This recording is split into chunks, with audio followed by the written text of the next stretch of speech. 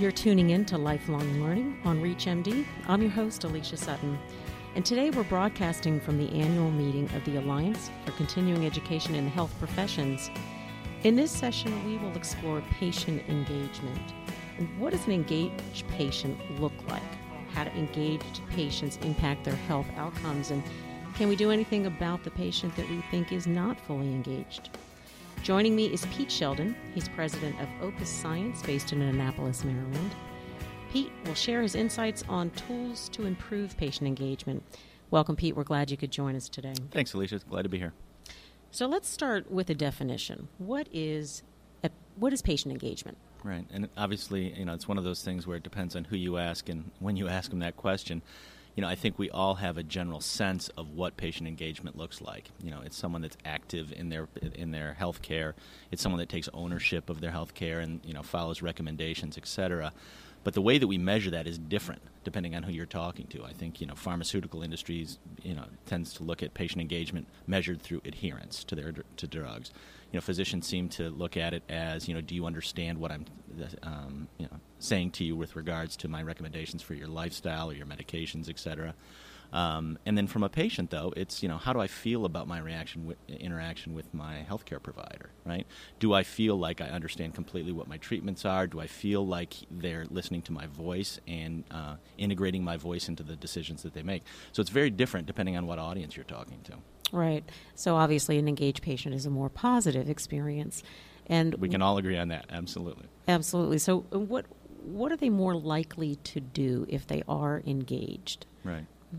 I think it's we feel like if they're engaged, right, is that A, they care, right? Mm-hmm. Obviously, and that's the first piece. Second, they take ownership. They say, I am in control of my health care, right? I'm working with my physician to improve my health, but at the end of the day, I own that.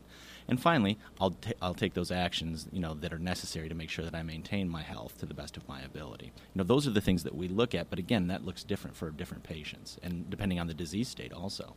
I'm sure. Yeah. Do you think most clinicians recognize the patient when he walks in or she walks in as either being engaged or not being engaged? Can they pick them out? Yeah, and sometimes, right? Obviously, there's providers that are better at this than others. But it comes down a lot of times to a gut feel that the provider has. Unfortunately, there isn't a standardized, validated way that we can actually assess a patient while they're in that clinic or that hospital setting and say, okay, this is someone that's actually going to follow up and take ownership of what we're going to talk through here today. A lot of patients don't, and it depends on the experience of the provider, but also, their interpersonal skills. Sure. I mean, you talk about validation of it. Is there a way to measure patient engagement? There's a metric for it? Yeah, like I said, there's a lot of proxies for patient engagement that we use as measurements. The medication adherence, like I spoke about, there's confidence, there's surveys that, patients can take. But we're really starting to work as an industry, and we've recognized that we need to come up with a much more concrete and trackable, measure for patient engagement. What does that look like? Can we come up with an index that is easy to, assess with a patient, but also something that you can track over time and compare from patient to patient? And right now that does not exist. Interesting. So your experience obviously is in education, clinical education. Do you have an example for us where patient engagement education was utilized? Yeah, absolutely. We're doing a project right now in collaboration with the American Pharmacists Association Foundation. And this is a project in diabetes for type 2 diabetes patients, and it's called patient credentialing. And it's a different type of program because we're used to talking about credentialing for physicians, right? You get credentialed as a healthcare provider, but right. This is actually credentialing the patients. And the way we do that is when they come into their pharmacy or to their primary care or endocrinologist office, they get offered some knowledge assessments, skills assessments, and performance assessments. And again, they don't have to do them all at once. This can be done over a period of time. But what happens is that the patients are incentivized to take these assessments because as they do better on their tests, they earn copay forgiveness for their drugs and medical supplies and even discounts on other things inside the pharmacy. So the patients are incentivized, which is great. And so we track them and we track their A1Cs and their blood pressure and their lipids over time. And we see a significant improvement for the patients that actually go through the assessment. And I neglected to mention earlier, once they're assessed, we provide them with educational materials where they're deficient, where they had questions that they missed. And so over time we find that they're healthier. But what the important part about it is that discount on the health supplies and the co-pays, right? The payers have to agree to that, obviously, up front, that they'll do that for this. Sure. And they have found that they save over an average of about $1,000 per patient per year on the patients that go through that process versus the ones that don't. So it's one of those interesting things where everything is aligned. The patient is incentivized, financially. The providers are incentivized because we pay them for their time for assessment, and the payers, they save money in the long run. So that's an interesting program where we can show clear results. The difficulty is, though, it involves paying patients, and there's something inside of us that feels like we shouldn't have to pay people, right, in order to do the things that they ought to do to be healthier. But, in that instance, that's what it took. Isn't it sort of a twist on pay for performance? Yes, actually? For the pay for the performance for the patient. Right. 3 Ps, right? Yeah, you're right. So what are the clinicians saying on the outcomes of that particular program? What are they thinking about it? It's great. It's been published in several different journals over the last 3 years. The results are great, and we're getting a lot of interest from payers, finally, to take a look at the program, and also other health systems. And even the pharmacy change, like Kroger Pharmacy is actually considering doing something like this nationwide. So that's all very positive, but it still comes down to that question: are we really going to incentivize financially patients on a large scale to take their medications to make sure that they understand their disease states? And that, we're not there yet. So that's something that we're working through right now. Right. And patient feedback so far? Obviously they like it for the monetary side, but what about their health? Yeah, so we also we collect, anecdotal data from patients, but also, from a survey of everyone that goes through when they're completed with the program on 6 months. We survey them, and we see very, very positive results in that this is something concrete that they can do. Yes, it helps them financially, but they also see that, wow, my A1C went down 0.5% and my blood pressure is down also. So they see that result and they recognize it. They like it. Yeah, it's a win-win. Mm-hmm. If you're just tuning in, this is Lifelong Learning on ReachMD, and we are discussing patient engagement with Pete Sheldon. I'm your host, Alicia Sutton. Are there some other clinical areas where you think this might work well? Diabetes is obviously one where control of the disease is very much in the patient's hands. Right. Are you seeing this being rolled out in other clinical areas? Yeah, I like that question a lot, and it's something we've been thinking about because we feel like as educators, right, in patient engagement, we ought to be able to create something that a patient would read or something that they would watch that would instantly, again, click with them, and then all of a sudden they become an engaged patient. And I think that sometimes that may work. In oncology, in some certain situations, you get a diagnosis. Yeah, that may be, something that actually the patient says, I need to do something about this, and I need to do it now. Mm-hmm. Chronic diseases like diabetes that are lifelong, multiple sclerosis, those types of things, it can be harder.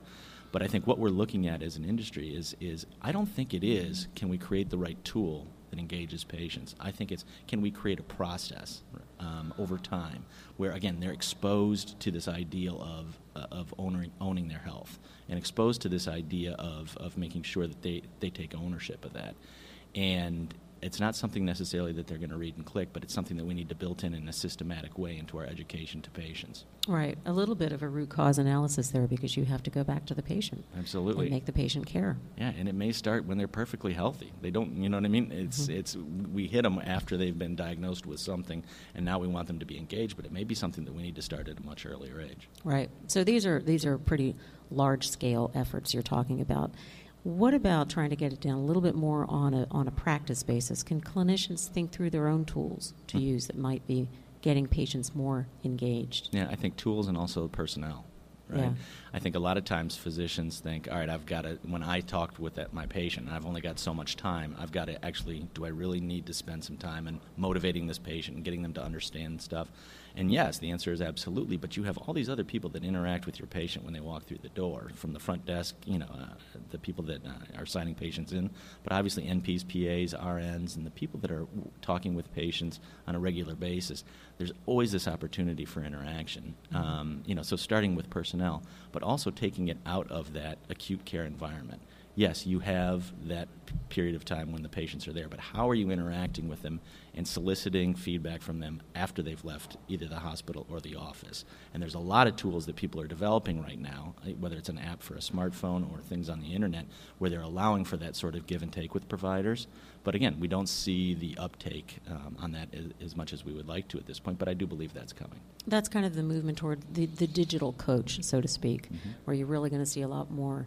Is that where you see the future being much more in place, where we're going to have apps and digital coaching? Sure, for some people. And I think it's important that, we understand that for certain demographics and for certain people that, again, get their information that way, that's perfect.